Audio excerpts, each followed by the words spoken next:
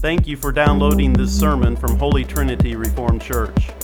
If you live in the vicinity of Mooresville, Indiana, come join us as we rebuild Christ's Holy Church out of the ash heaps of American fundamentalism and evangelicalism through repentance, revival, and reformation. If you would like more information about Holy Trinity Reformed Church, or if you do not live in our area but would like to support this ministry, please visit our website at reformedholytrinity.org.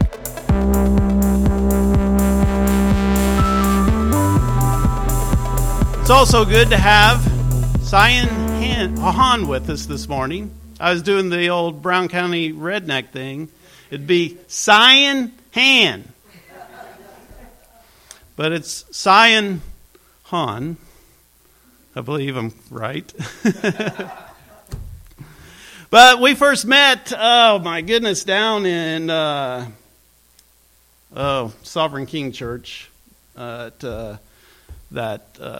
Aaron Wren was speaking there, right? Yeah, I think that, so however long that was. But Cyan is a student at New Geneva Academy, or my goodness, New Geneva, what's the rest of it? It is Academy, okay. I don't know. It's only the presbytery we belong to, you know. I mean, so. But New Geneva Academy, and you go to Trinity, right? So he attends Trinity Reformed Church in Bloomington, and we are so thankful to have him with us here to preach unto us the Word of God. And it's been a pleasure over the last couple of years or so to slowly get to know Cyan whenever we're able to see each other at a presbytery meeting or some other event. And he has spoken here before. I was not here, but he has preached here before. And so it's an honor to have him back with us this morning. And so, Cyan, would you please come and preach the Word of God to us? So when I met Pastor Brown down in Sovereign King Church, it was quite memorable because I was eating dinner with everyone, and my fellow student Matt Shiflett was there, and he was choking on a cookie. And someone nearby had to do a Heimlich maneuver to really help him out. So it was a quite memorable dinner. Thanks for having me back. So it's been, last time I was here was last July, I believe. And so it's been a while. It's good to see you guys again. And it's a privilege to speak God's word in front of you, before you. So for our today's text, it's from Luke 14, verse 15 to 24. And what I should have done is double check what translation you guys are using, because I prepared everything in NASB 95. Okay, so here, in this context of Luke 14, we have Jesus going around from village to village, proclaiming the gospel. And on his way to Jerusalem, he is invited to house to dine with the Pharisees. And the host is one of the leader of the Pharisees. And before I start reading the main passage, I want to read a couple of verses before that, so that we can get the context. Because in verse 15, in our reading, a man starts proclaiming something, and he is responding to Jesus' teaching prior. And so we want to hear what Jesus was teaching prior. For everyone who exalts himself, so from verse 11 to 14, for everyone who exalts himself will be humbled, and he who humbles himself will be exalted. And he also went on to say to the one who had invited him, when you give a luncheon, am I pronouncing correctly? Or a dinner, do not invite your friends or your brothers or your relatives or rich neighbors. Otherwise they may also invite you in return, and that will be your repayment. But when you give a reception, invite the poor, the crippled, the lame, the blind, and you will be blessed, since they do not have the means to repay you, for you will be repaid at the resurrection of the righteous. And so when Jesus is dining with the Pharisees, he is seeing this game going on with the hosts, with the guests. He is seeing how the host has invited the elite of the elites. It's the lawyers, it's the Pharisees. Those are the leaders of the Jewish society. And he's seeing the guests, how they're eyeing who is going to be seated at the seat of honor. It was a custom for people of the guests of honor to be seated in certain arrangement. And so they're just all playing this political game at the dinner table. And so he's pointing that out and basically he's telling them, do not try not to benefit while you're on earth. Invite those who cannot give you any favor in return. So he's seeing their selfish heart. And it is in this context where a man, in verse 15, cries out, "Blessed is everyone who will eat bread in the kingdom of God." And so I want to turn to our main passage from verse 15 to 24. When one of those who were reclining at the table with him heard this, he said to him, "Blessed is everyone who will eat bread in the kingdom of God." But he said to him, "A man is giving a big dinner," and he invited many.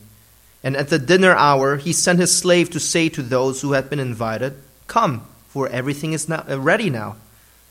But they all alike began to make excuses. The first one said to him, "I have bought a piece of land, and I need to go out and look at it. Please consider me excused." Another one said, "I bought 5 yoke of oxen, and I'm going to try them out.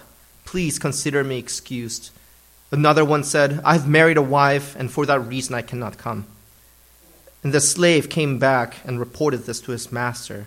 And the head of the household became angry and said to his slave, "Go out at once into the streets and lanes of this city, and bring in here the poor and crippled and blind and lame."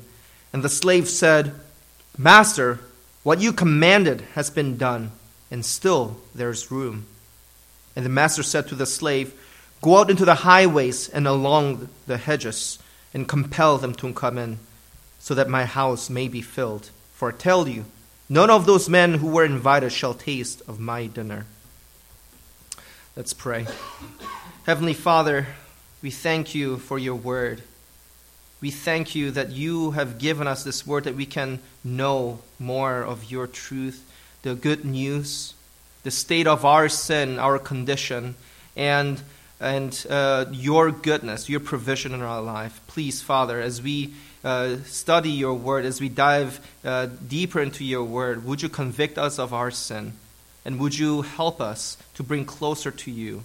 Open our eyes and open our ears to hear your word and to respond with soft heart, with humility. In the name of Jesus I pray. Amen. So in verse 15, it's either a Pharisee or a lawyer who brings up the kingdom of God in the context of a feast. Blessed is everyone who will eat bread in the kingdom of God. Now, I don't know if he responded with sarcasm, with cynicism, or whether he responded with a genuine heart. But we have to remember he is dining with the Pharisees and lawyers. And in the beginning of chapter 14, Jesus heals during Sabbath. And they're watching closely what Jesus was doing. And they're judging what Jesus is doing. And so he's dining with these people. And regardless, he's doing a religious and pious claim. Blessed is everyone who will eat bread in the kingdom of God.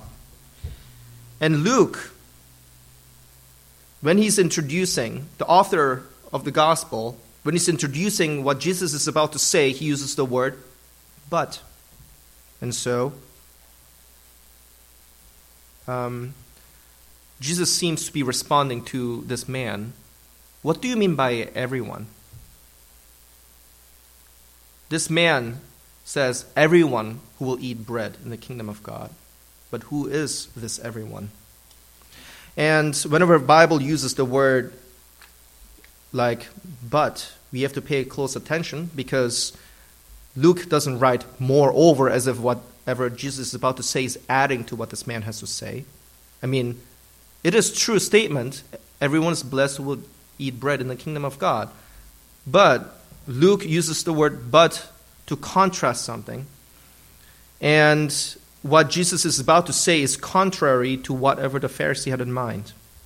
And Jesus says, or here in verse 16 it starts, "But he said to him, a man was giving a big dinner, and he invited many. And at the dinner hour he sent his slave to say to those who had been invited, 'Come, for everything is ready now.' But they all alike began to make excuses. The first one said to him, 'I have bought a piece of land, and I need to go out and look at it. Please consider me excused.' Another one said, 'I have bought 5 yoke of oxen, and I'm going to try them out. Please consider me excused.' Another one said, 'I've married a wife, and for that reason I cannot come.'" So we have to remember that they have been invited already. It's not like the slave came out of the blue and is trying to drag them in the last minute. "Come on, let's go to the dinner." No, they knew that they had been invited, and the slave came to remind them and to invite them because the banquet was ready. Right? And again, we are in the setting of Jesus talking to the Pharisee at the dinner table. And with the banquet representing God, who are these people that have been invited? I mean, it's the Jews and the Pharisees who are the elite of the elites. They naturally would have expected, well, of course, we are the leaders of this Jewish society. Of course, we would be included in the kingdom of God. Of course, we will dine at the table with our Lord. And that's what the Jewish people would have thought as well. And it's not unusual to think that way, because after all, they were the covenant Israel, the covenant nation. From Genesis 15, God made covenant with Abraham. And since then, throughout the scriptures, we're constantly reminded, I remember the covenant I have made with my people.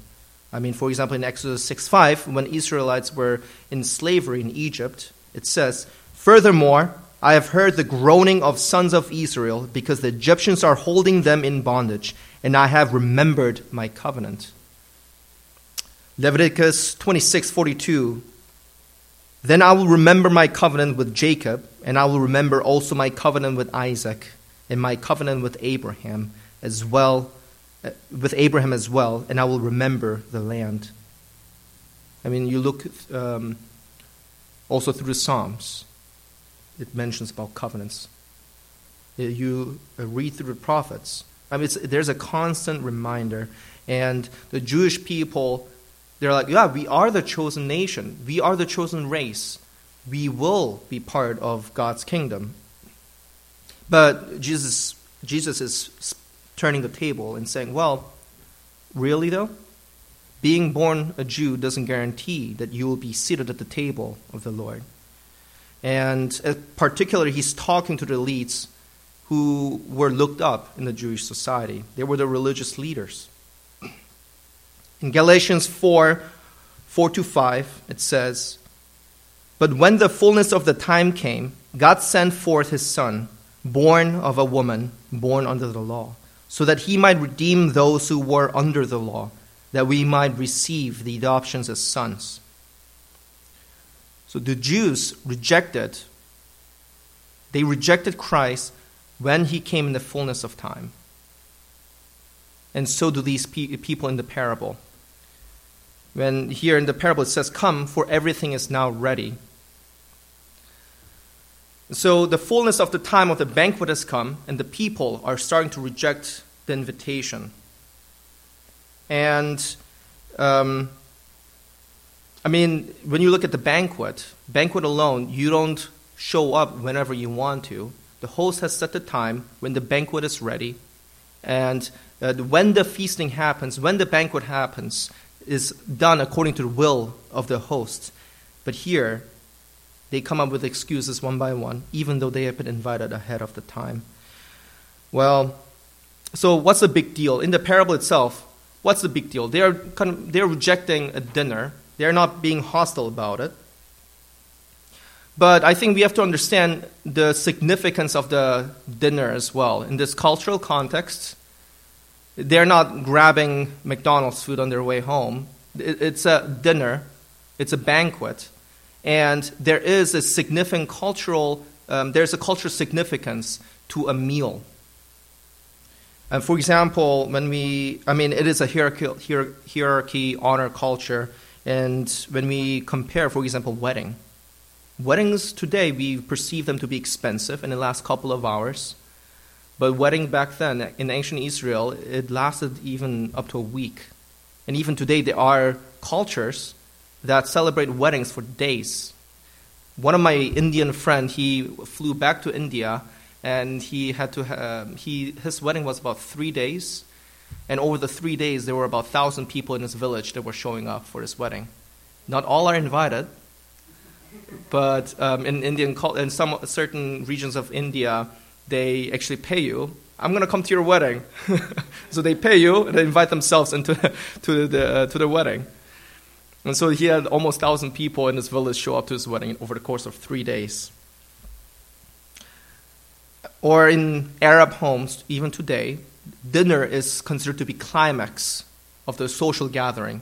And so a couple of weeks back, there are 2 Muslims that is attending my church right now.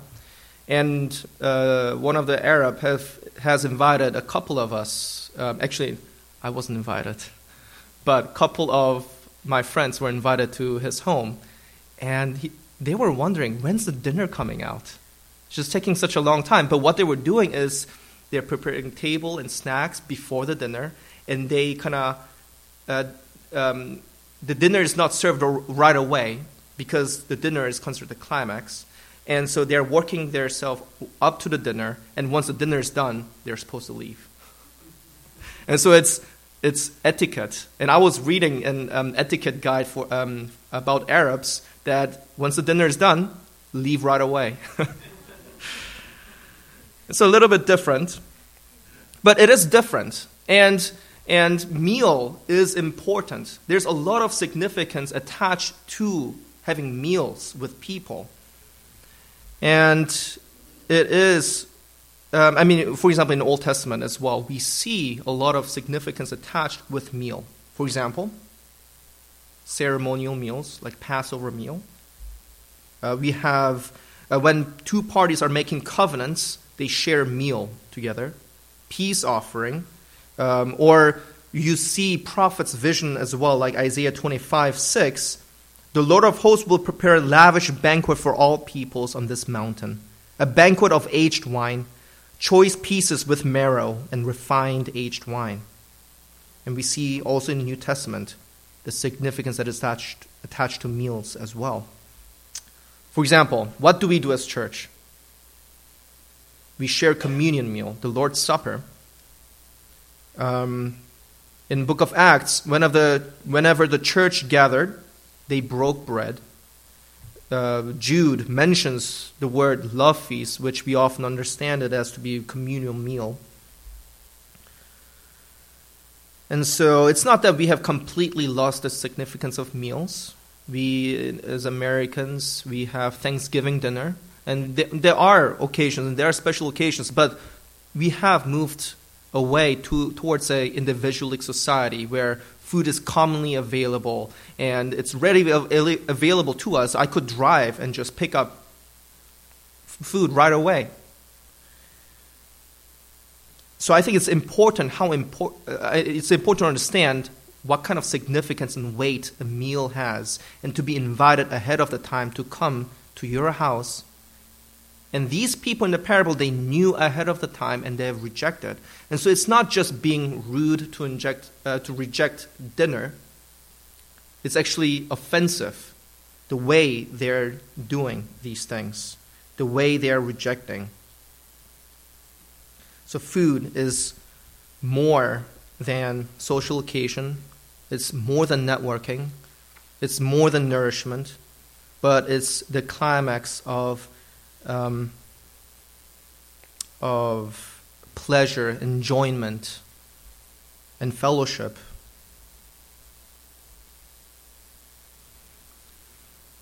So in Romans 9, 4-5, I want to turn to Romans 9, 4-5.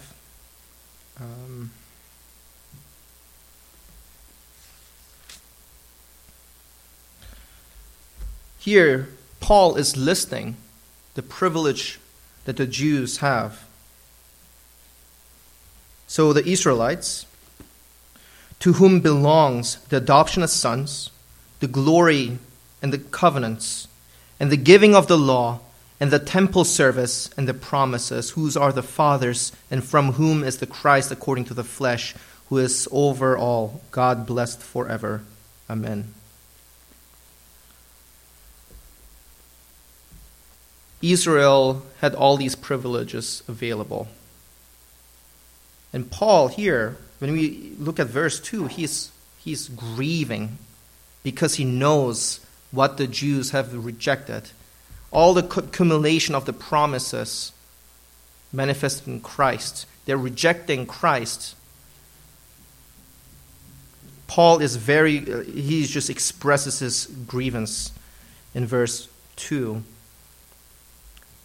And we might think, oh man, what group of stupid people. They're rejecting all this wonderful promise. But when we take a step back, we are also the ones who have been invited. We have been invited to the lavish banquet to dine at the table of God. And many of us have grown up hearing the gospel. And many of us here because we profess to be Christians. And so, like the Jews, we assume that we will dine in the banquet. That's our basic assumption. Growing up in a Christian culture, Christian family, that's what we usually assume. My aunt is Christian, my mother is a Christian, my grandma is a Christian. So, hence, I'm also a Christian. We take many things for granted. I mean, you just step outside of America, and you have many places without the gospel, without the word, without church, without the privilege of having preached to you every Sunday. And even actually, if you don't know this about me, I partially grew up in Germany, and that's where I consider my hometown in Germany, which is in Germany. And I was able to visit a couple of months back. And you'd think Germany, that's where Martin Luther was. That's where the Reformation started, right? Isn't that an awesome place? But no, it was actually really depressing visit because it has been 7 years since I visited my home church in Germany, and I show up, and the first thing that happens is handful parents of my friends coming up to me in tears and telling me how their children have left faith, don't come to church anymore. That's an awful feeling you have when you're trying to visit your home church. You're trying to enjoy the time, but all these people are coming up to you in tears because their sons and daughters have left faith, right? And that was throughout my experience and throughout my time in Germany. And we can't take these things for granted, that we are sitting under the blessing to having gospel preached to us every Sunday, with the scriptures, with these people. It is a great privilege. And so I want to give you 2 warnings. And so first, don't be a Pharisee. Jesus is talking to Pharisee. So first one, don't be a Pharisee. And second, don't make excuses. And let me elaborate on those 2 points. So first, what are the Pharisees known for? They're known for their high view of Scripture. They memorized Scripture.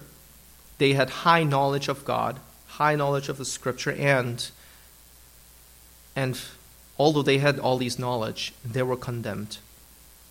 And so people who do have higher knowledge of Scripture and knowledge of God will be judged accordingly. And if those knowledge doesn't humble you, then you will be humbled at the seat of judgment.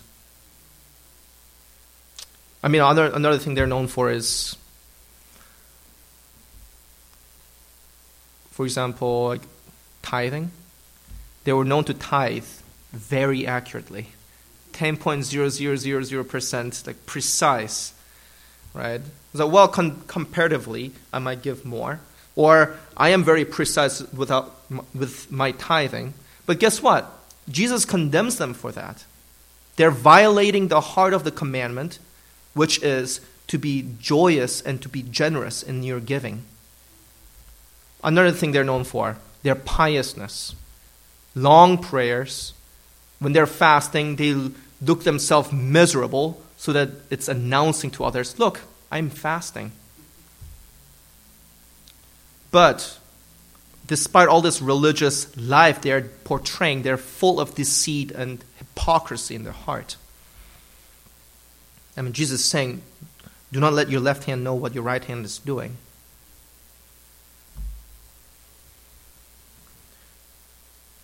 Another thing to notice about the Pharisees is that they have set up their own little kingdom. Although they were under the rule of Rome, when Jesus came and started to proclaim the gospel, their little kingdom that the Pharisees have set up started to be disturbed. They're feeling uncomfortable. They have invited Jesus to test him and to judge, okay, where's this man going with this? And continuously, they're feeling this disturbance in their little secure order and system that they've built up. Who is this man teaching with such authority? Right? And in the book of Acts, same thing. When the apostles are proclaiming the gospel, the Jews, the Jewish leaders, they all become so jealous to the degree they're blaspheming God. That's what it says in the book of Acts. And so overall, we have to examine our heart. As John Calvin famously says, man's nature, so to speak, is perpetual factory of idols. Despite our religious and pious life that we might practice, even the little gifts that God has blessed us with can be idolatry in our heart. The little things that we do can be idolatry. For example, setting up for the service on Sunday morning, right? I mean, at my church, because we are using a gym for our service, constantly there's chair being set up and taken down, set up, taken down. Even that, I mean, you might think, who am I to do these things? I mean, this is waste of my time. That's one way to think. Or on the other hand, you might think, what a great servant I am. I mean, this church is privileged to have a person like me to serve the church. Whatever it is, it can get to us, to our pride, to our false humility. And so we can get into a regular rhythm of religious life, a routine of religious life, where we forget the urgency to self-examine. And so the second warning is our excuse-making, constant excuse-making.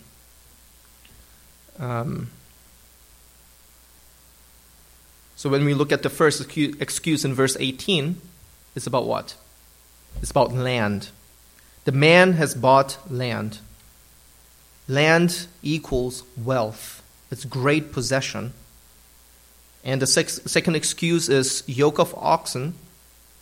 One ox is extremely valuable, expensive. They can do great amount of farm work. And yoke of oxen requires 2 oxen. And 5 yoke of oxen requires 5 oxen. I mean, that's an incredible asset to do field work. When we compare to a modern, brand new big tractor today, that might cost even $500,000. And what's the third excuse? It's the newlywed. We still have marriages going on, right? And so we might relate to that a bit more. And so some of you might say, come on, give them a break. They're newlywed. Or someone might say, well, they're married. It's not like they can't go to the dinner. Give them they should do their duty. Go to the wedding. I mean, being married doesn't change a thing. Just go. But then again, we have to remind ourselves that there is a commandment by God for the newlywed that the man should take an ear. What does it say? It says, he shall not go out with the army or be charged with any duty. He shall be free at home 1 year and shall give happiness to his wife, whom he has taken. So maybe that's a good excuse for him to be excused. But when we examine the excuses, it's actually quite funny and pitiful. Well, why is that? For example, when you buy land, which is not cheap, when you buy land or when you buy yoke of oxen, do you examine afterward you have bought? It says they have bought already, and they have bought yoke of oxen, and they decide to examine afterwards they have bought. Or do you examine right at the time when you are being invited, when the slave is sent to you to remind you and to bring you to the banquet? And the third, the newlywed, he doesn't even excuse himself. He says, I can't come. The other two, at least, they're being polite and say, please have me excused. The third man doesn't even excuse himself. And all these excuses is nothing new, and we see these in our very lives. I mean, land. What is land? It's possession. We make a lot of excuses because of our possession. Oxen. It can represent vocation, education. Wife can be relationships. I mean, when we're talking about wealth, it doesn't even have to be a great wealth. When I was very stingy myself and tried to protect my pocket change at the cost of being generous and hospitable to my fellow brothers and sisters. And when I was a guy who you would find me when I was in undergrad, you would find me in every event getting free pizza. You'd find me in every corner in every event because I had to do that. But when we're talking about vocation, how often do we prioritize vocation over the church, the bride of Christ? We are always looking for better opportunities, right? And so have you ever thought about sacrificing your vocation to serve the church?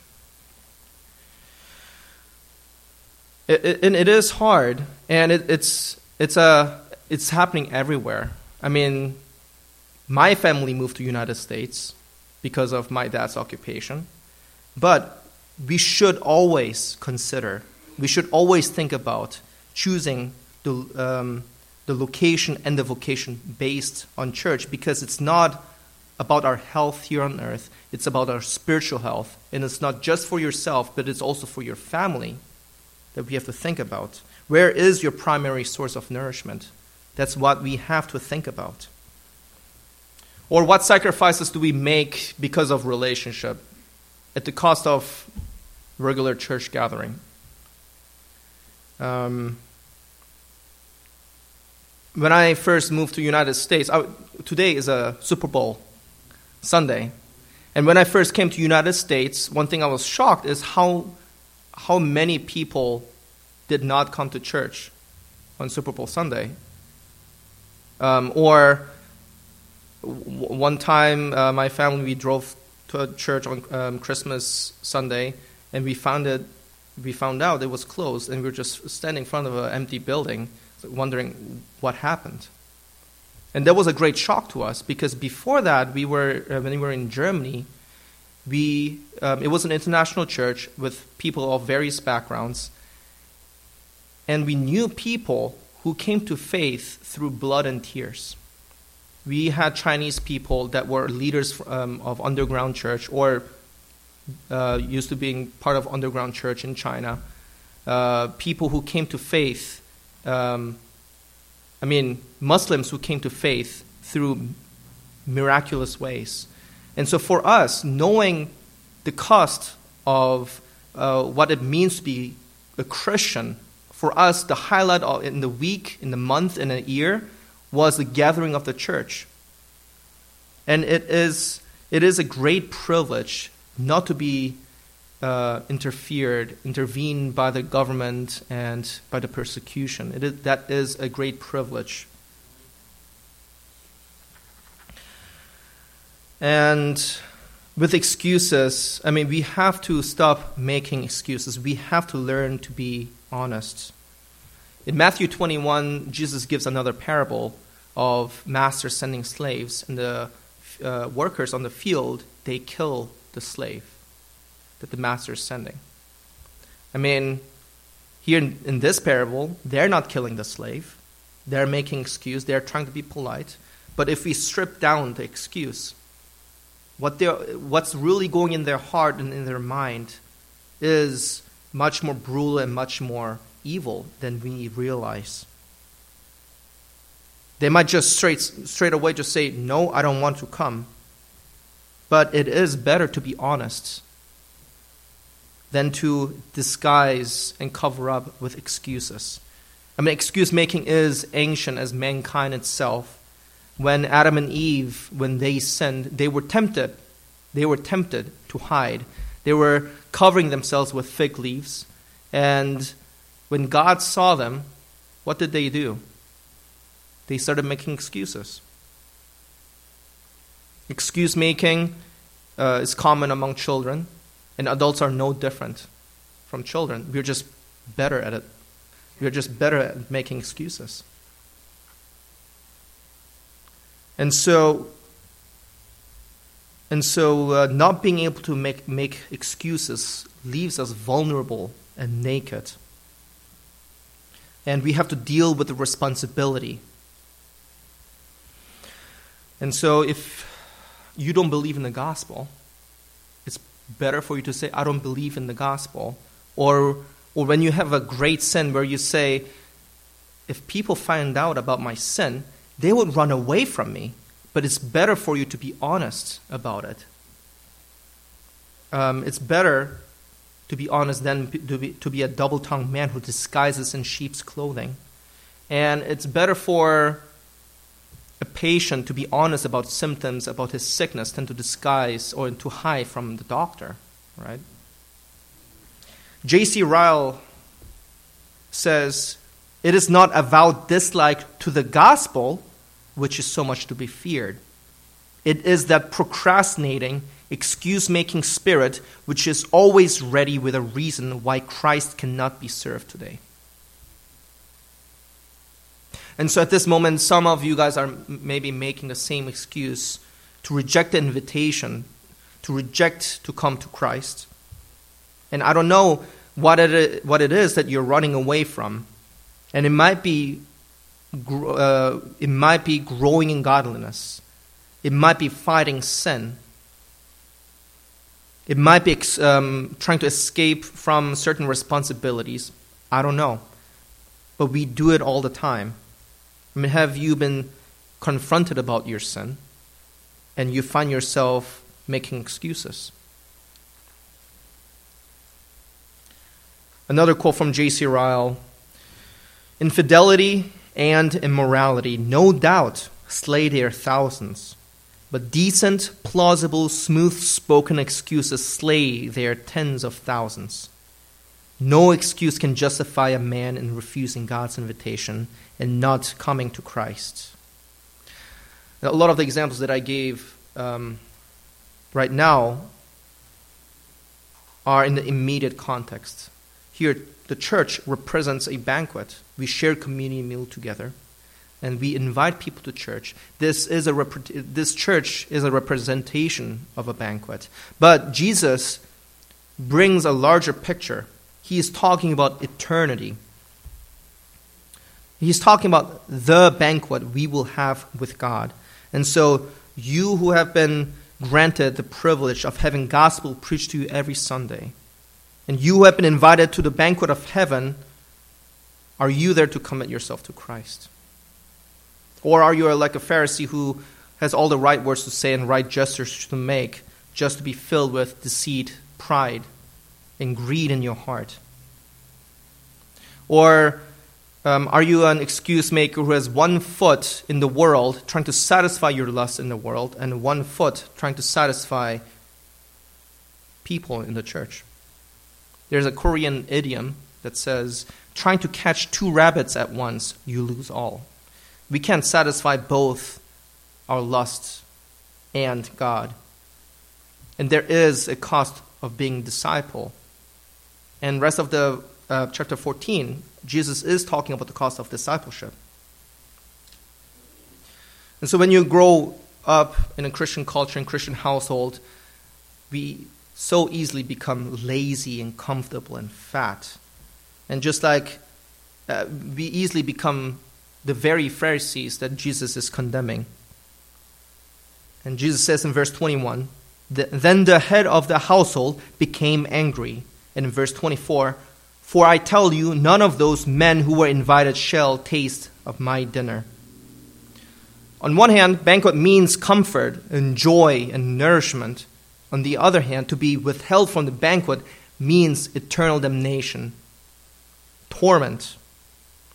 To be cut away from the banquet is weeping and gnashing of teeth.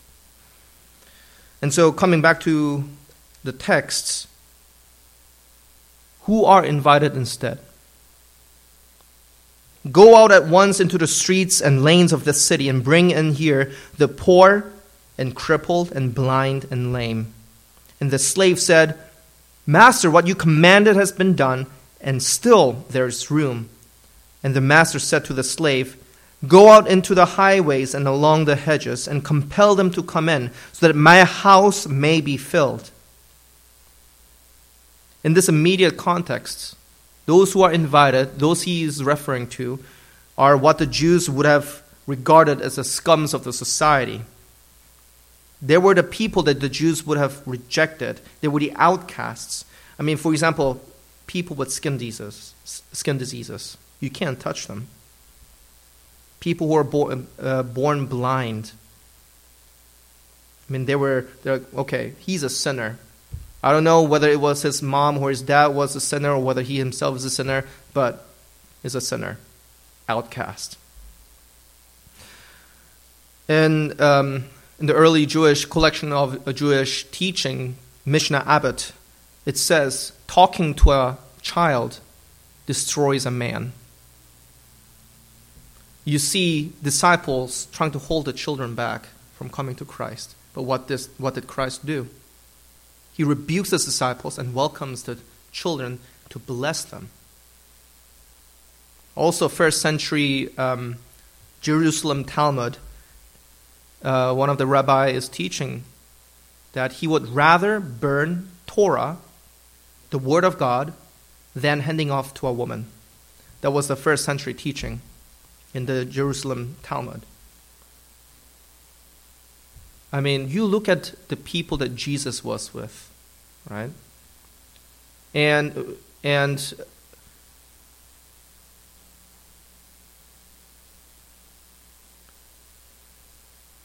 we don't even think about women and children in the first century context. But I mean, it was so different.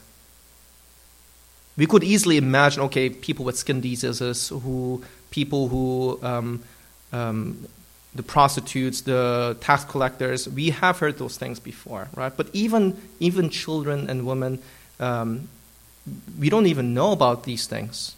It's not a common knowledge to hear. But even in all those cases, in all those contexts, Jesus was spending time with them, and that's why the Pharisees are constantly pointing out, why are you hanging out with these people? Why are you doing this? Why are you doing that? And in this picture, Jesus is also prophetically bringing in the Gentiles into the picture. Now, all these, what I'm trying to say is, it's God's heart. He's a strong desire and his strong, deep heart for the lost. And we cannot be, it's so easy for us to be standoffish and say, well, hopefully God, fingers crossed, you will work in their heart. This neighbor I know, with this man I know, hopefully God, I'll cross my finger and I'll pray. But if you understood the urgency, the heart of God for the lost, in the next chapter, Luke 15, the whole chapter is about God's heart for the lost. If we understood the urgency, we would go out and compel them to come in. And here the master is telling the slave, compel them to come in. And compel here is actually a really strong word that oftentimes people replace the word with force them to come in. Spurgeon, I think it's Spurgeon that he uses interesting expression, gentle violence, using gentle violence to for the word compel. But it's not physically forcing them to come in, but it's the urgency, utmost urgency to have people, to invite people to the banquet of God. Convince them, persuade them. Right? Are they lame? Carry them. Are they blind? Guide them with your hand. And we also have to understand that we are the very poor, crippled, lame, and blind. In verse 14 that we read in the previous teaching, he was talking about to invite those who cannot do any favor in return. And he used the same words, the poor, the crippled, the lame, and blind. We are the very people who cannot give anything in return. All right? And if there's one thing I want you to take out of my sermon, that's one thing, that you are helpless and in complete need before God. And imagine those beggars, those lame people, the outcasts of the society, sitting in the street corner or front of the temple begging for coins, covered in dirt, lice, body odor, all these things, and you have the slave of a nobility or a king compelling you, urging you to come to the banquet.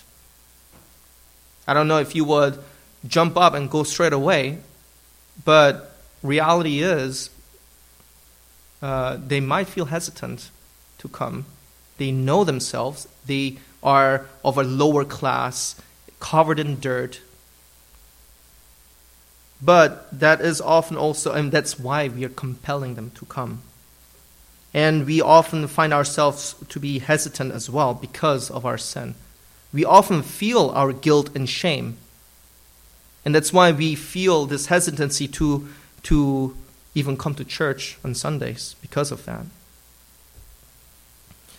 Well, we can repeat what Adam and Eve did by hiding and covering themselves with fig leaves. If you know and if you have the guilt and shame, that's more reason why you should come to the banquet. That's more reason why you should be here. We don't come here because we are better than others, and we don't take communion because we don't have any sins. We come here because we are in need of God, and we recognize that, and we confess that. And that's also the more reason why we should go out and compel people to come to the banquet. God is a God who invites many, and we know the grace and the mercy that we have received because we know and we confess together that Christ has died for our sins so that we may have eternal life. The blind man in John chapter 9, when he was healed, when he gained his sight, he found himself testifying in front of the people and in front of the Pharisees on multiple occasions. What has happened? Samaritan woman at the well. She was known for avoiding people because of her sin, living with a man who is not even her husband. And she goes out into the town and tells people to come. She's testifying. So how are we different from either of them? The man who has been cast out due to his blindness. The woman who had the stigma of living with a man who is not a husband. They became, as Matthew Henry puts it, apostle to their neighbors. They became messengers who testify Christ. In Romans 10:14 to 15 says, "How then will they call on him in whom they have not believed? How will they believe in him whom they have not heard? And how will they hear without a preacher? How will they preach unless they are sent? Just as it is written, how beautiful are the feet of those who bring good news of good things." We are appointed as slaves of God to go out and proclaim the good news. That's what we are appointed for. We have tasted God's goodness, and we are here to testify the goodness that we have experienced in our life, and we want people to come to the feast. And there is nothing we lack either to go out. God has given us everything we need. We might not feel confident, we might not feel equipped enough, but God has given us everything that we need. He has given us the Holy Spirit, and He has given us the Word. The story with Lazarus and the rich man. The rich man is in eternal torment, and he sees Father Abraham and pleads with him to warn his 5 brothers who are still alive so that they may not come to hell. And Abraham responds, "They have Moses and the prophets, let them hear them." But the rich man said, "No, Father Abraham, but if someone goes to them from the dead, they will repent." And Abraham responds to him, "If they do not listen to Moses and the prophets, they will not be persuaded, even if someone rises from the dead." The rich man, the Pharisees, these people had the whole counsel of God, the Old Testament scripture that testified the coming Messiah. And when Christ came, they rejected him. But we have something greater and better. We have the testimony. We have the Gospels that tells what Jesus did, what he did for us. We have better things and fuller things that is present right before us and is readily available to us. And we are standing on the blessings of our fathers in faith who have toiled and shed blood to make the scripture readily available. We are blessed by the fact that the gospel is preached to us every Sunday. Pastor Brown. So what will you do? Will you come to the banquet? Will you accept the invitation? And will we stop making excuses why we can't come? We have to believe in the Lord Jesus Christ while we are still sinners. While we are still sinners, Christ died for our sins so that we may have eternal life. And through him, we are invited to the banquet to enjoy him forever. Let's pray. Father, you reveal to us your heart. Your heart is to invite many. Your heart is to compel people to come in. Yet we do not feel the urgency. We are sitting here on the great blessing, but we do not realize what a great blessing it is and what great privilege it is to sit here. If we really realized how precious it is, we would feel and see the urgency that you have for the people who are lost out there in the world. Father, let us not be excuse makers. Let us not be people who come up smart reasons why we can't do this, why we can't do that. And please, Father, don't let the shame and guilt hold us back to come to you. Please, Father, let us come to you in humility, recognizing our need, and that we can be nourished, that we can have peace, that we can have joy at your table, Father. Father, please humble us and give us strength. In the name of Jesus, I pray. Amen.